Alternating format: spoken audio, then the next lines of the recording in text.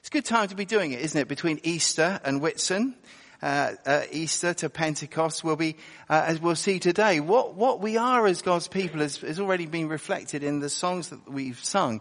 Very much flows out of Jesus, who has been raised from the dead. He's exalted, our exalted King, and we are his people. He's alive and we are connected to him, as we saw last week. And what we are as his people is very much connected with him and his power, his glory, his person. But of course, it all becomes active in our kind of community, in our own lives, through the Holy Spirit.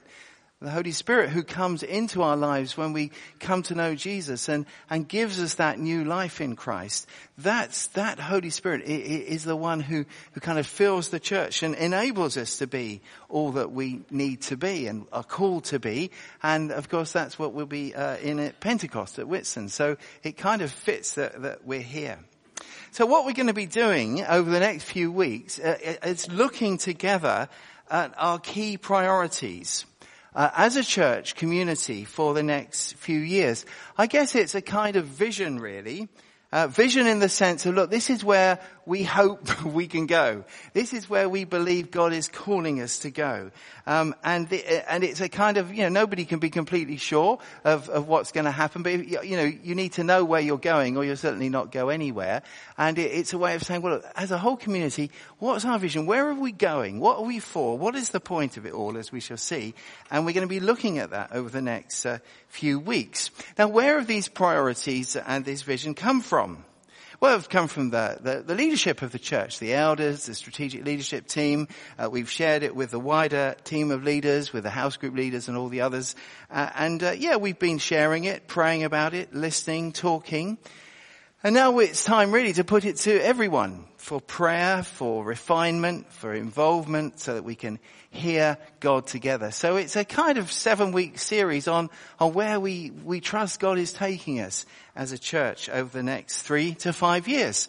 So they're important, and I hope you'll be able to listen to them online again, or if you miss some, listen online. If people aren't here today running the marathon or locked down in some part of the city, do encourage them to listen, because they'll be online. We'll be following them in house groups as well. There's house group notes, extra portions are out there for today, and they'll be coming around. So do, if you're in a house group, you want to reflect more, either listen online and get hold of the notes and in your own kind of study and so on.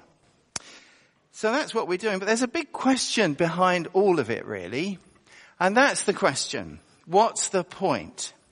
When you hear, I don't know whether you're like me, but I'm a bit cynical, really. And sometimes when I hear things, like the management come up with a whole set of strategic priorities, or this is our vision, or this is our mission, they think, oh no, someone's, much money's been spent by some consultant somewhere who's kind of come up with something. Is this it? Is this what it's like? Is this what's going to happen? Behind it is, is there any point to it? Now, this week the kids are back at school, and if you're a teacher, you too will be back at the chalk face. Here's a poem. It's called I Don't Want to Go Into School. It's a poem by Colin McNaughton. This is how it goes. You may know it. I don't want to go into school today, Mum. I don't feel like schoolwork today. Oh, don't make me go to school today, Mum. Oh, please let me stay home and play. But you must go to school, my cherub, my lamb. It's a very gentle mother. I've never heard our kids called that, but anyway. No offence, Mary. I'm sure we mean it in other ways. But you must go to school, my cherub, my lamb. If you don't, it will be a disaster. How would they manage without you, my sweet? After all, you are the headmaster. That poem is dedicated to Principal Skinner, of course, of The Simpsons. Time for a confession. Do you like confessions? Ooh. That's how I sometimes feel about my job. What's the point? I'm not the headmaster, of course, but what's the point for me personally? You see, I like to do a job where it's clear why I'm doing it. I came here 20 years ago. Sorry, I didn't 20. I came here 10 years ago. Almost 10 years ago. Just feels like 20, I know. I can hear you say it seems like 30 to us. Anyway. 10 years ago. And for the previous 20 years, I was involved in doing something different. It was to do with recruiting people and sustaining people who are working in mission in parts of the world in great need. Places where there are hardly any believers at all, like Turkey. I think at the time then it may have grown a bit. About 1,500 to 2,000 indigenous believers in Turkey out of 65 million people. Places where there's great spiritual need. Or places of great poverty like Bangladesh and Nepal. Or places where there was great war and suffering like Syria and Afghanistan. And I was recruiting people and part of a team that sustained them and helped the churches that sent them. And those people were doing things in those places that made sense. It made a difference. It was, worth getting up in the morning if somehow through the year a few medics could be working in Nepal or some literacy people could be changing the lives of communities. It all seemed to make a lot of sense. There was a very clear point. Then I came back to Southampton, idealistic, full of high expectations. It was quite a tough time. And once doing the job, once the novelty wore off and it stopped making me feel good, once there was no longer a kick out of it, if you like, once people stopped telling me how great the sermons were, that was about 3 weeks actually. So I'm not looking for compliments there. Then came that question, what's the point? And I asked it lots of times. So why carry on when world-changing outcomes are quite hard to see? Now, do you feel like that sometimes about church? Why be part of Portswood Church? Why get involved in any church?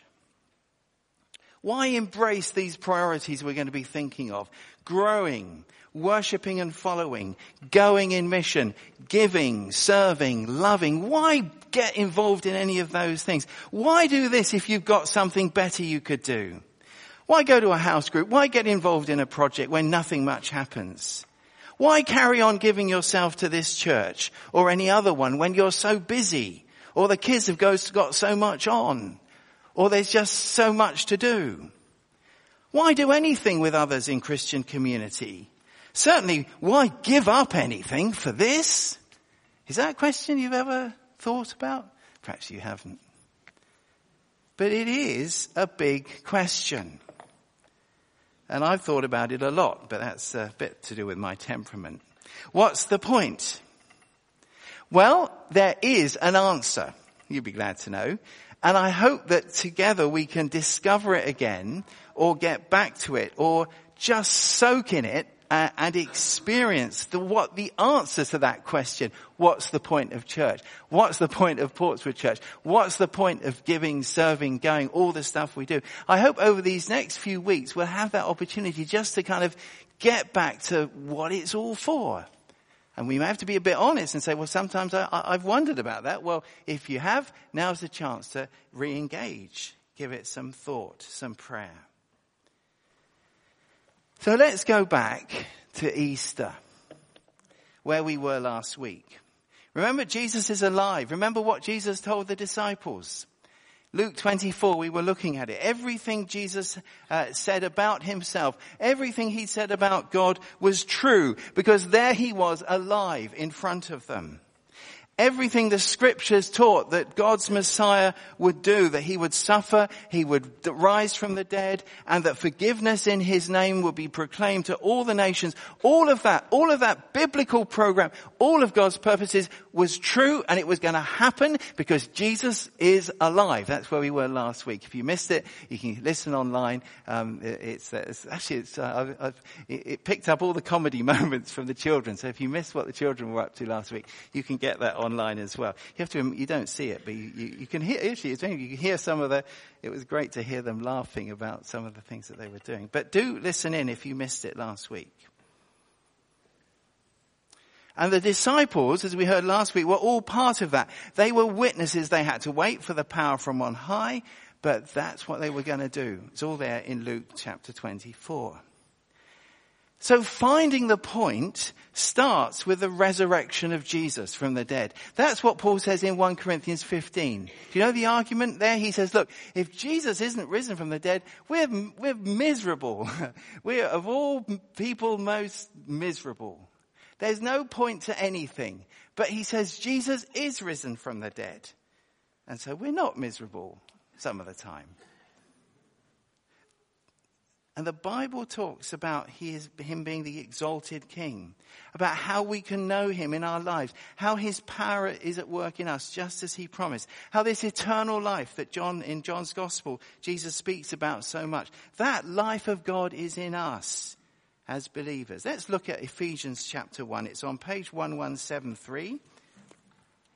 I want us to have a look at this because it picks up from this idea. Ephesians 1, page 1173, verse 17.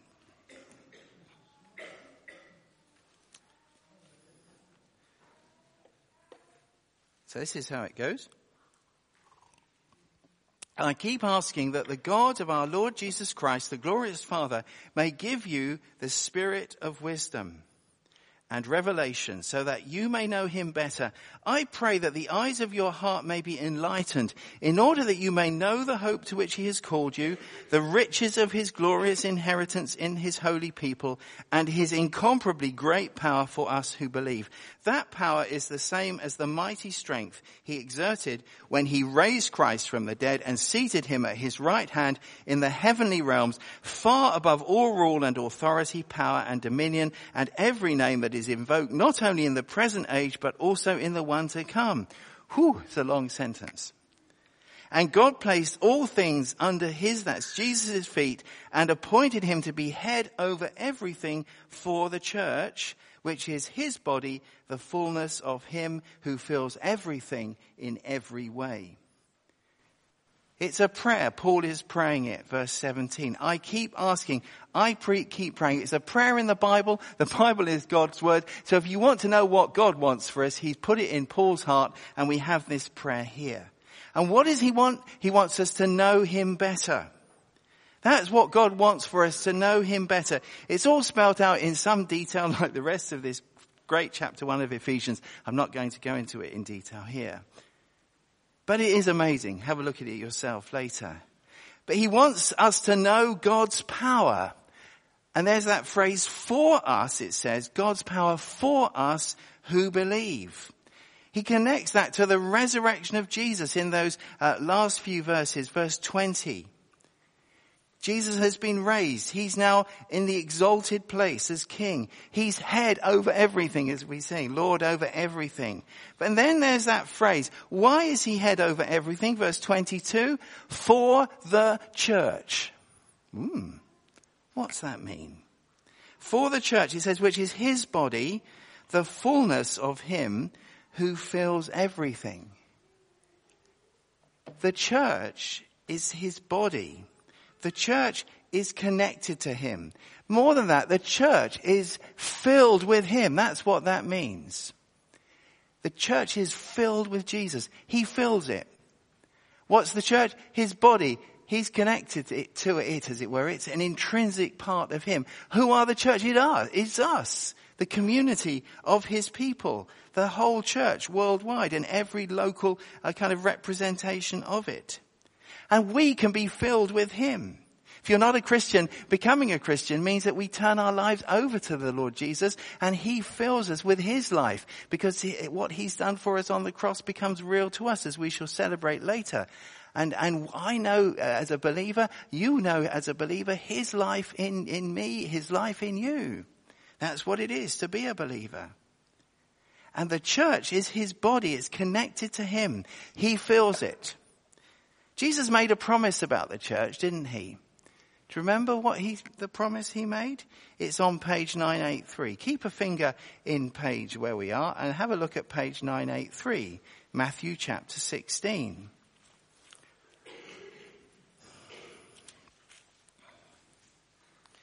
And we're looking at verse 21. No, we're not. Verse 18. No, we're not. I'm sorry. We're looking at verse 13. Let's go from verse 13 to verse 18.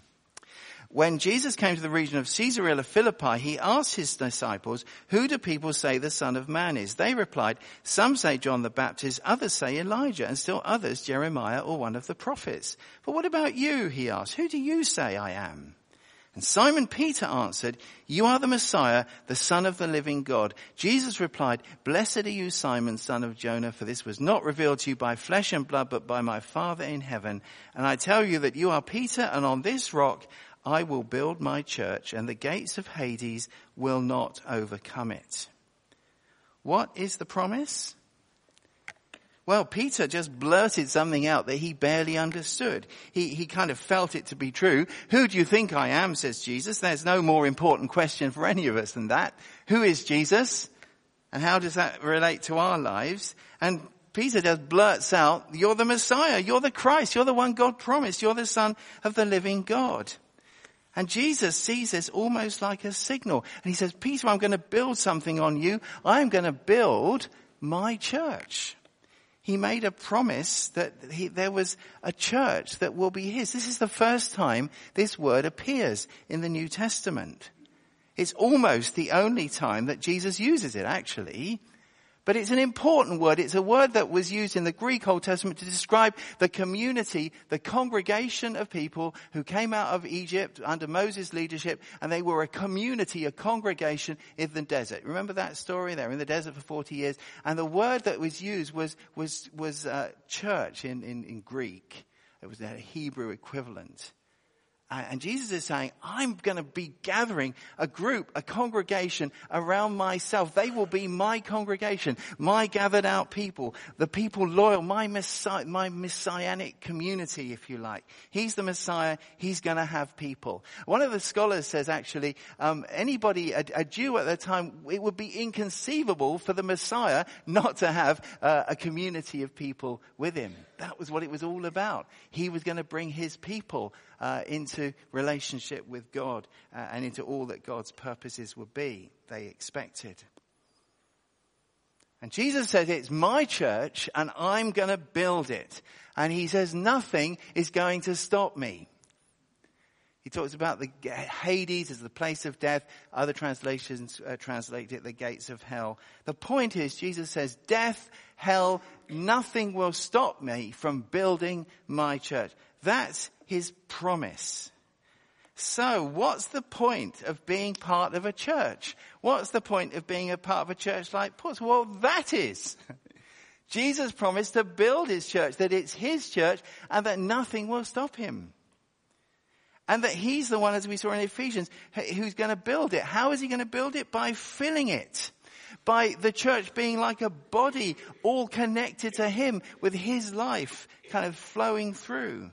And we know Jesus kept his promise, don't we? We see it in the book of Acts. Read the book of Acts. There's this explosion of life. People hear about Jesus. They hear about what he's done. They experience him still doing things. It's tough as well. There's persecution. But Jesus builds it. And as you read across the book of Acts, the communities grow. The word grows. The Spirit is at work. Jesus keeps his promise. And he is still keeping his promise. He is still building his church. That is his commitment. That's what God says he will do. That's why it's worth being part of it. I find that helpful. I don't know about you. It helps me think. What's the point of it? That's the point of it. We're part of his church. It's his. He's building it. He fills it. He's keeping his promise.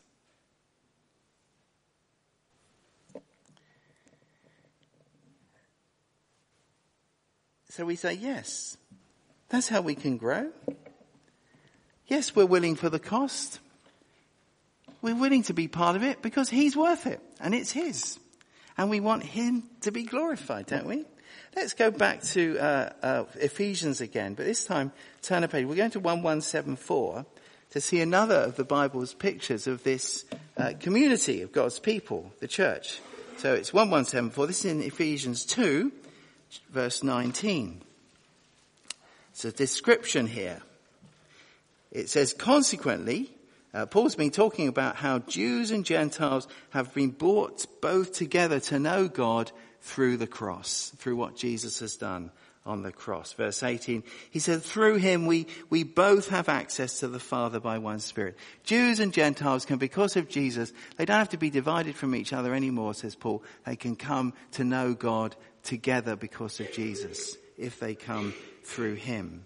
And then verse 19, he says, consequently then says to these Christians, you are no longer foreigners and strangers, but fellow citizens with God's people and also members of his household, built on the foundation of the apostles and prophets with Christ Jesus himself as the chief cornerstone. In him the whole building is joined together and rises to become a holy temple in the Lord. And in him you too are being built together to become a dwelling in which God lives by his Spirit. Paul says there's a picture here of a household. In his world at that time, there were large households. They would have like an extended family. Servants would live in it. Slaves would live in it. All kinds of people would be part of it. And there was like, within a certain strata of society, there would be these kind of household communities. And Paul says to these Christians, he said, look, you're like that. You're like a huge kind of household, a community of God's people. Being held together, verse 20, you're built on the foundations of the apostles and prophets, and Jesus is the cornerstone. He holds you together. You're gathered, kind of connected in him. There's even more in verse 21.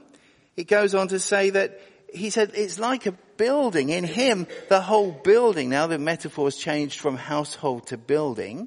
In him, the whole building is joined together, again, connected together, and rises. Actually, the word there is grows. And grows to become a holy temple in the Lord.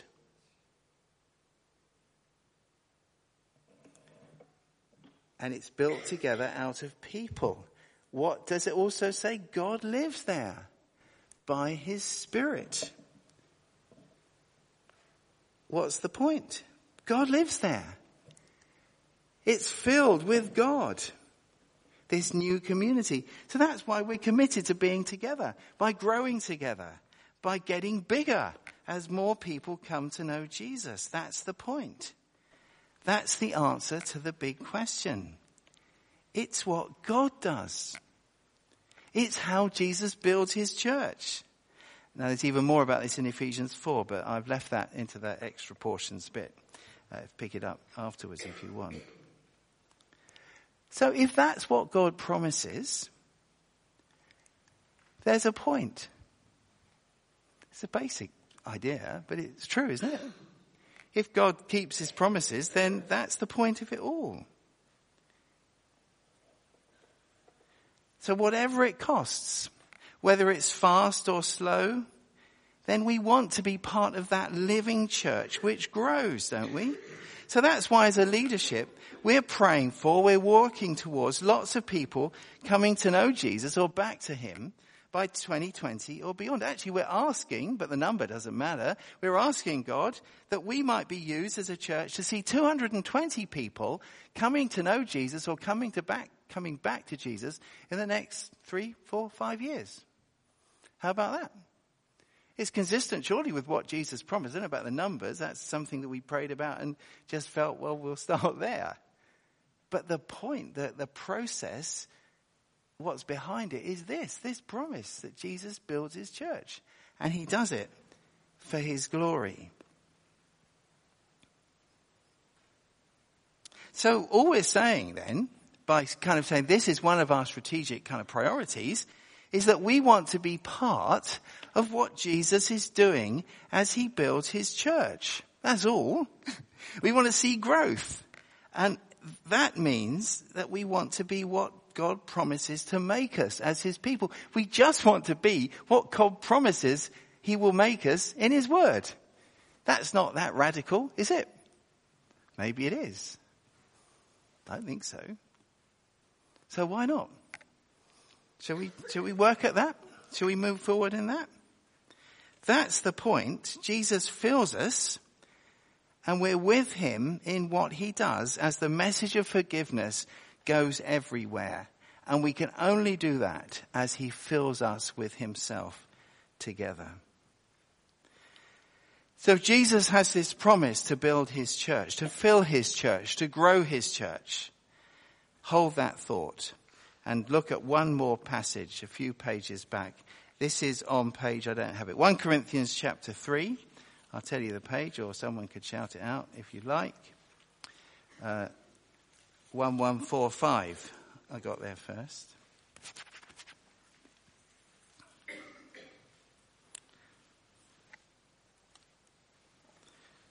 And we're looking from verse 5.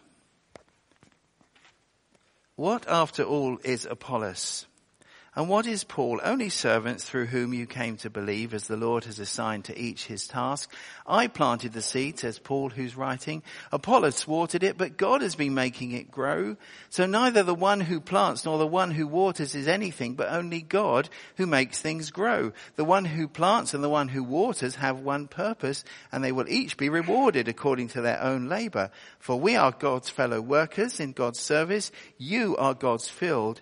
You are God's building. Just a few questions, simple questions here then. Here's the first one. Whose project is it? What does it say? Whose project is this? God's. You are God's building. You are God's field. It's God's project. What did Jesus say of the church? It is my church, says Jesus. God's project. Who makes it grow? God makes it grow. What does Jesus say? I will build my church. Not difficult, is it? Here's another question. How does he do that? Oh, well, he does it here as people like Paul, people like Apollos do stuff. Paul says they do different things. They're different people who do different work, but God makes it grow. So Paul says, look, if we think about planting and watering like agriculture, he said, I planted and Apollos watered. We did different things, but God made it grow. That's how God did it, and that's what we sometimes see. And what we pray we will see much more. You know, it happened last weekend, as it happened. Several times. Last weekend, let me tell you a story. Last weekend in Breakfast Club, amazing thing happened. There was a man here who, his heart language was German, right? And he wanted to talk to somebody. Actually, he wanted someone to read the scriptures with him. And I think talk more. Now, it just so happened that Peter and Sandra Simpson, they're not here today, but they had Sandra's parents with them. They're Austrian. Just so happened. Peter and Sandra volunteer in the house, in Breakfast Club. On that day, they happen to have their parents who are Austrian. And what do they speak in Austria? German. So what happened? Well, Sandra's dad had a great opportunity to talk in German with the guy. And I think that guy was later prayed with. Or was that somebody else? It may have been somebody else. Anyway, things were happening. So what happened? See, Peter and Sandra, they were at Breakfast Club. They happened to have that. They were kind of in the place, available. They were planting something, just in their love and their care, because that's what they do every month. And God made it grow. It's not complicated, is it? We do stuff. God makes it grow. Last Sunday, there was someone here who got a card, a leaflet through their door. And it drew them to church, and I think they began a bit of a journey. So, how did that happen then? Well, somebody took a leaflet and put it through a door. Someone planted. We all prayed for the leaflets, didn't we? At Heartbeat, we prayed our little hearts out for a little bit on that, and we've been praying it at other times. Something else happened. Some of you invited your family here, and some family members came and said yes to the invitation. Some didn't. I invited some neighbours and they didn't come, but that's all right. I invited them. I had joy in inviting them. But as I was on the door chatting to some of the friends and family that came, I just saw one of them kind of come out like this, and Try Praying is here. Slipped one quietly in the bag. Somebody invited, somebody bought them, someone planted, someone watered. God is making it grow.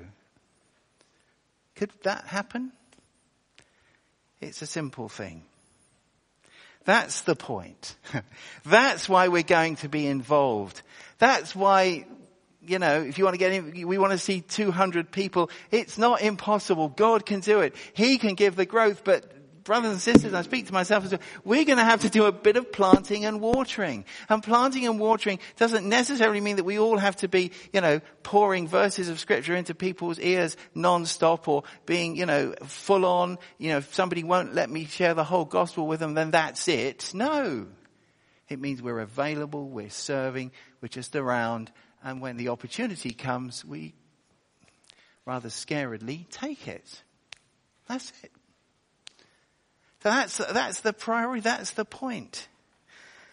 So things like Messy Church need people to serve. I know Suzanne here, she's probably out the back. She'd love there to be a Messy Church once a month, but she needs people who would just be there, like Peter and Sandra are at Breakfast Club, just making tea and being a vat round. And so that there were 60 children with no connection with the church here in Messy Church before Easter. We could be doing that every month. And when you meet children at Messy Church, you don't just meet the children, because they come with their family. They come with their carers or parents or whatever. And we can plant, we can water, and God can make things grow. That's all it is. Why? We can be on our front lines together in our neighborhoods, praying for our neighbors or just befriending them. Let's be people who serve, who invite, who water, who plant. Because God says He will make it grow as we plant and as we water. Why? Because it's what Jesus has promised. Because Jesus is the risen, exalted Lord for the church. That's us. He is Lord for the church. That's the point of it all. He is our Lord. It's not just a nice slogan up there. It's true. And we hold that by faith. We move forward together. Because the Holy Spirit will give us the power. Because it's what God has promised. So it doesn't matter how long it takes, whether we see it all or not. It doesn't matter whether we have an exclusive on it. We most certainly won't.